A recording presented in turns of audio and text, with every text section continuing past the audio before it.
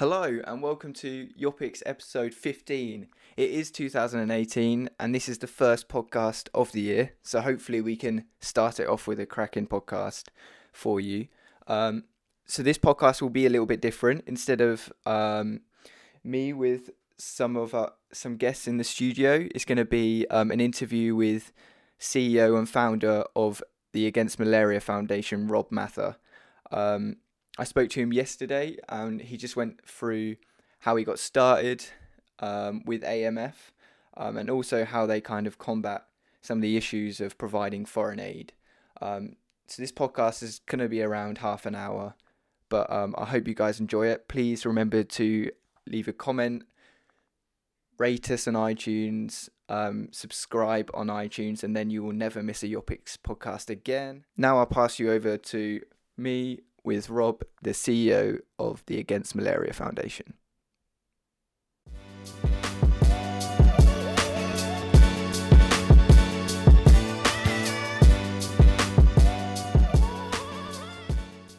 So first of all, I read through your profile and stuff on AMF. I saw that you kind of got into charity, as it will, through the Terry Fund, which was that child who had 90% burns due to a house fire in 2003. Yep. I'd just like to know how you went from kind of raising money for an individual to then extending it to a wider kind of organisation and then kind of multiple people and millions of people. Sure. Well, the genesis of what became Swim for Terry, Terry Calversbert, was a 2-year-old who was very badly burnt in a house fire, as you've alluded to, and ITV did a 1-hour program on her that was broadcast in June of 2004, I think 2003, called Being Terry, which I saw, and I was very moved by the program. Invited 2 friends to swim a distance equivalent to the English Channel in a swimming pool, arguably because I'm not brave enough or fit enough to do the real thing. And they said, yep, we're up for it. And it was a very immediate response from them, perhaps because my line to them was, would you help me raise money for a girl that suffered 90% burns in a house fire? I'd like to do something. And I think that's a pretty persuasive line, and I don't think they really needed to hear any more before they said yes. Mm-hmm. That 3-person swim ended up becoming, over a period of a number of weeks, so in total about 7 weeks, 153 swims in 75 countries around the world involving 10,000 people.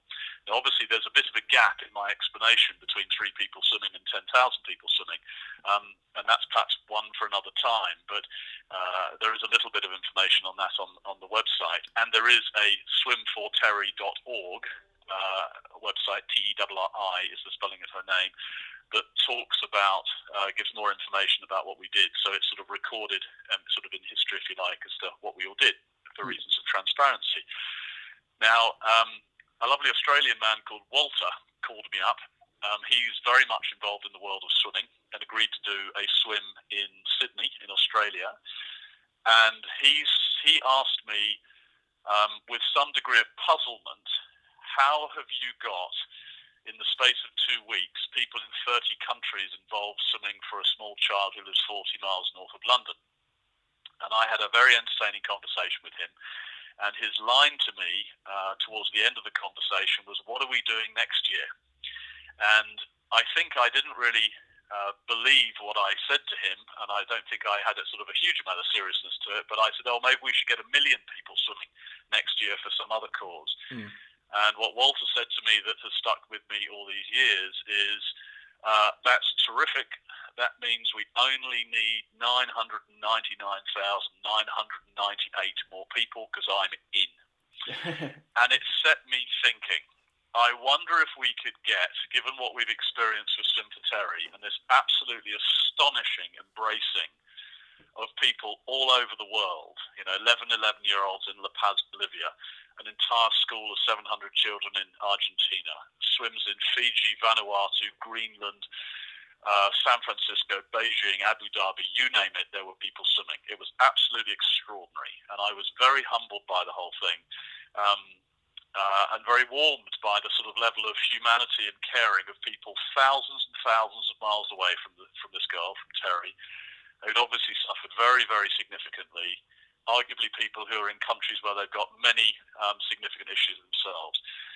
And I set about thinking, I wonder if we could get 1 million people to swim, because people have been sensational to the way this has grown, and a few calls I made and a few requests to people, would you do it for free, because I don't want to pay anybody, because I want all the money to go to Terry, which is what happened. 100% of the money we made went to Terry's trust fund. And I set about thinking, if we could get a very large number of people swimming, because the swim was obviously the focus of what we were doing for Terry, what would we do it for? And you start to think about, I mean, I've travelled in Asia and Africa a lot in the decades past, and you think of things like AIDS, HIV/AIDS, TB, malaria, landmines, fresh water. I mean, there's a variety of things that you can think about and were running through my mind, rather than heart disease, cancer, which are more first world issues, because I felt that if we were going to invite a lot of people to swim and sort of go global, if you like, hadn't thought about how I was going to do it, by the way, I felt that one of those sorts of things might be more interesting as a causal area. I'm very familiar with malaria from travels in the past. I've not had it, but that was one that sort of was of particular interest to me to investigate, amongst others. And once you scratch beneath the surface of each of these causal areas, I found that malaria really stood out. Why? Well, HIV/AIDS has arguably quite a lot of support. It certainly did 12, 13 years ago when I set up AMF. A lot of support in the first world, because it is a first world or developed world, issue. Tuberculosis, in short, is a very difficult thing, and I looked at that and thought, it needs support. Tuberculosis, pneumonia, these sorts of areas, but that one was sort of challenging, I felt. Fresh water, massive problem. Arguably, can be quite political. Landmines, definitely political. I like the idea of trying to eradicate something, but landmines, perhaps was sort of, could be in that camp. But I felt ultimately that wasn't something that I would move forward with, because malaria really stood out. Why? Biggest killer, or certainly one of the biggest killers of under fives in the world. My wife and I at the time had 2 young children, so perhaps that resonated with me. Biggest killer of pregnant women in the world, bar none, or one of the highest. What can we do about it? BedNet. Simple mechanical barrier, albeit, with insecticide on it. Cost at the time, $5. Protects 2 people. Every 20 to 200 nets you put in place, 1 kiddie doesn't die. Wow, powerful. And that, in a sense, in a nutshell, is why malaria. So, again, without taking you through the whole story, but I then, if you like, enacted my you can do anything in 20 minutes rule. And obviously one has to give me a little bit of poetic license with that. And I decided that I would, in short, I would try and get 20 organisations to give me 5,000 people to swim. And if I could do that with 21-minute phone calls, in essence, which broadly is what happened, I would have 100,000 people to swim, and that will be a credible platform to launch it and see if we could get to 1 million. And that, in essence, is how we went from Swim for Terry to what then became a separate activity, which was World Swim Against Malaria. Okay. It's very interesting, because normally you would, when you think about an organisation that grows and rapidly becomes international like that, you expect multi-millions of pounds or dollars to be poured into marketing, TV campaigns, stuff like that. But it's interesting to see that you've done it pretty much through phone calls and elbow grease, which is commendable. Also, just another question. I realise I only have you for a short period of time. I just want to explore the challenges of foreign aid, because I know I've been reading a bit of Peter Singer's book, How to Save a Life, or I forget the title. Um, but that basically A Life describes, You Can Save is what his first book. Yeah. yeah, that kind of describes the issues that our kind of first world and Western civilization has, where we like to put a face to our charity, we like to know exactly where our money's going. How have you kind of overcome them barriers, kind of avoided corruption, things like that? I know I've seen one of your speeches where you've mentioned there are stolen nets occasionally because they are worth quite a high price on the Yep. black market. But what kind of other challenges do you face in providing that aid abroad? Well, I suppose the short answer to the question, Luke, is data. One of the things I suppose we do when we approach partners in country, be it ministries of health, other NGOs, be they international or local, is we say, well, we communicate the following without saying it in the following way, because we say it a lot more politely than I'm about to put it. But we generally say, please don't ask us to trust you, and we won't ask you to trust us. Let's focus on the data. Because when you're starting to talk about a net program, and really what we're doing is, at one level, quite simple. We're taking money that is entrusted to us from donors. We're using it to buy as efficiently as we can long-lasting insecticidal nets that cost about $2 each these days. We are then working with other co-funding partners who fund the non-net costs. So they fund the shipping, the customs clearance, all of the costs in country of the pre-registration or pre-distribution registration work, the distribution itself. And therefore, we're funding the nets and they're funding, which is money we can pass across to manufacturers, if you like, outside,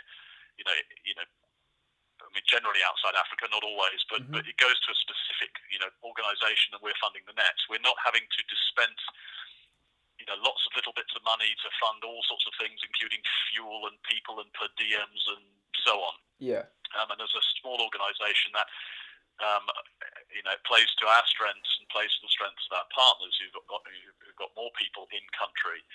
So we focus on our design, if you like, means that our money goes into a particular area. So we're not having to worry about money in country.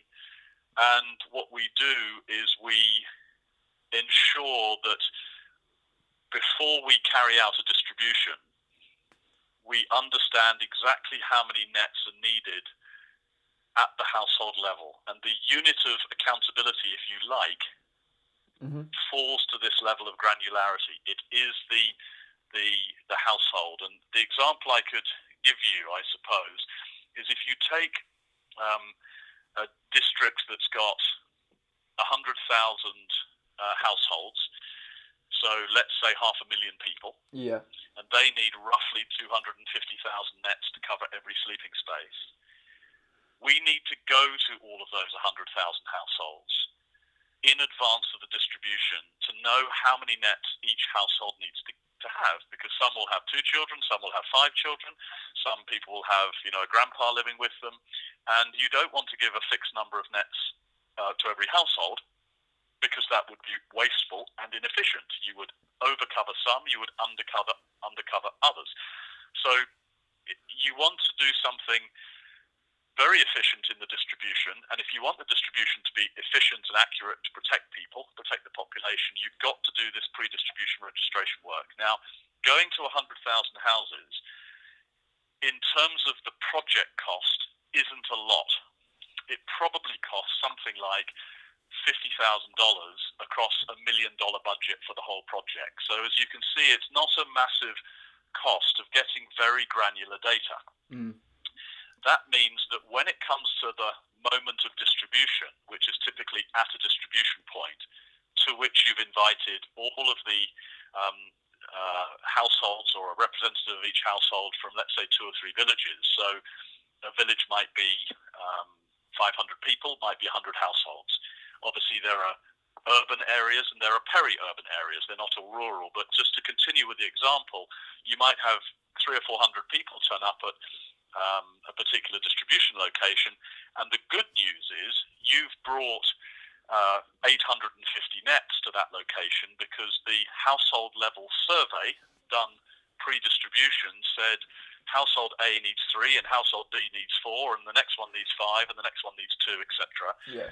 And in that preparatory work, you can talk to the village heads or the groups in the village that you're liaising with during the pre-distribution registration phase and say, amongst other messages, we're going to make sure that every sleeping space is covered. That's why we're doing this work, and we will be coming back with nets. So on the day of distribution, it's perhaps understandable to expect, as often is the case, that the distribution is calm, because everybody knows or comes to the distribution with the understanding that there's not going to be some fight for nets because there are too few of them, which can happen, but you've got people walking away with the number of nets they need because it's been audited, or rather the number of nets per household has been counted. Now then we get into, you and I could continue this conversation and go different levels deeper in terms of the operations as to, what else do we do? And I won't go beyond saying, giving you one example, you might say to me, okay, but how do we know that those 4 villages, Rob, need 850 nets? Could they make up the numbers? And so one of the things that we do in the pre-distribution registration phase is we collect together or our partners collect together the data collectors who are going to go out to these households and note down household head's name, a number of people, a number of nets they need, etc. Yeah. And what we say to them is, if you can imagine 100 of these data collectors in a room, the individual leading the training, if you like, might say, well, you 100, thank you very much indeed for the work you're going to be doing, and you're going to be paid this per day for your work, and very important role you're playing, and you're going to go to 100% of the households in this particular set of villages over the next few days. And these other 5 people, who are also data collectors like you, what they're going to do is they're going to go to a random selection of 5% of the households that each one of you 100 people go to, and they're going to do that 2 or 3 days after you've done your work with no knowledge of the data that you have collected. In other words, what you're saying to the data collectors, back to my trust point, is it's not about trust, it's about data. So we are going to check up on you. Yeah. In other words, be accurate. And there are some very simple mechanisms like that across our operations that you can bring to bear that cost very modest amounts of money, but lead you down a path where we're, at worst, maximizing the accuracy and minimizing the problems that we could have with the data. We are not naive enough to think that there won't be problems somewhere because somebody might collude at some point. But the systemic nature of what we do means that we, broadly speaking, drive that out. And we see it in the data because we can compare the 5% overlaps and see, wow, this tells us, because this data doesn't match 100%, which would make us suspicious, it matches very closely, but there are sort of obvious differences that you would expect because somebody's made a judgment call on one aspect of the data that's being collected, because some of it is not necessarily numeric or quantitative, there's an element of qualitative. That's what we do. So it's the design. We fund nets, we don't fund non-net costs broadly. There are some exceptions. And operationally, we put practices in place that focus on data and the accuracy of the collection, the entry, and indeed one aspect of what we do is we take all of the data that is a requirement of our support, all of the data that's collected frequently on paper at each household. It can be collected using electronic devices, but that's not always the case. And we insist that that data is put in electronic form. It goes into a database. Yeah. Now, that costs an additional block of money, but it's relatively small. And that is a massive leap forward in many circumstances, particularly when it comes to accountability, because what you're saying to everybody that's involved in the process is not only are we going to collect this level of data, level of granular data, we're going to put into a database so that it's visible, albeit with restrictions, because it's it's sovereign data to the country about households and household names, so it's very carefully guarded, but it's going to give all the relevant partners incredible visibility of this data. And that means that we're driving ever more or ever forward towards accuracy of information and accountability. So it means that people find it very difficult to cheat and steal and make up numbers, which, by the way, is only ever a very small proportion of the people we ever deal with. Well, 95% more are honest people full of integrity, but it's not those people we're worried about. So that's how we go about making sure that the work we do doesn't suffer from corruption and theft. So in a way, you're kind of using precision in your data collection to combat kind of human nature, which is, again, very simple, but at the same time very it seems like a very effective way to combat that.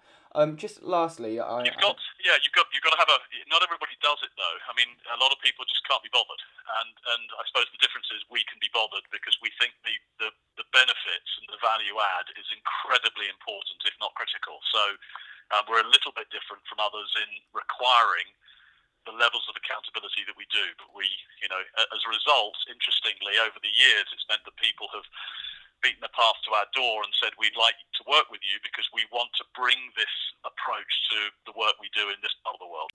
So unfortunately, we did have a slight technical issue at the end of that call. So hopefully we can get Rob Mather back on the phone to continue that conversation regarding AMF and the work they're doing around the world. But I hope you did enjoy the questions that he was able to answer. And also, I hope it gives you a little bit more perspective about why we're going into partnership with AMF and why we are so willing to donate our profits to them because of the work they are doing.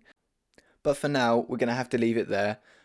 We do have a little bit more of that interview that we weren't able to record, but that we will involve in that piece, so look out for that. Also, hopefully we have some more travel pieces coming out for you, and some more global news as well. So thank you very much for listening. Remember to review, comment, subscribe on iTunes. That way you won't miss a podcast, and also it helps us in the iTunes algorithm. If you can't get onto iTunes, remember we're on SoundCloud.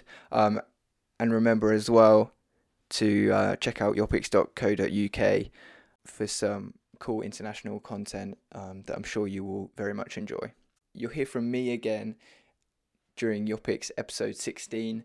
We are planning on getting one of our editors in to speak about her project, which is a web series about tattooing, specifically women's roles within the tattoo industry. So that will be very interesting. I hope you all tune into that. But for now, goodbye. Thank you for listening. Goodbye.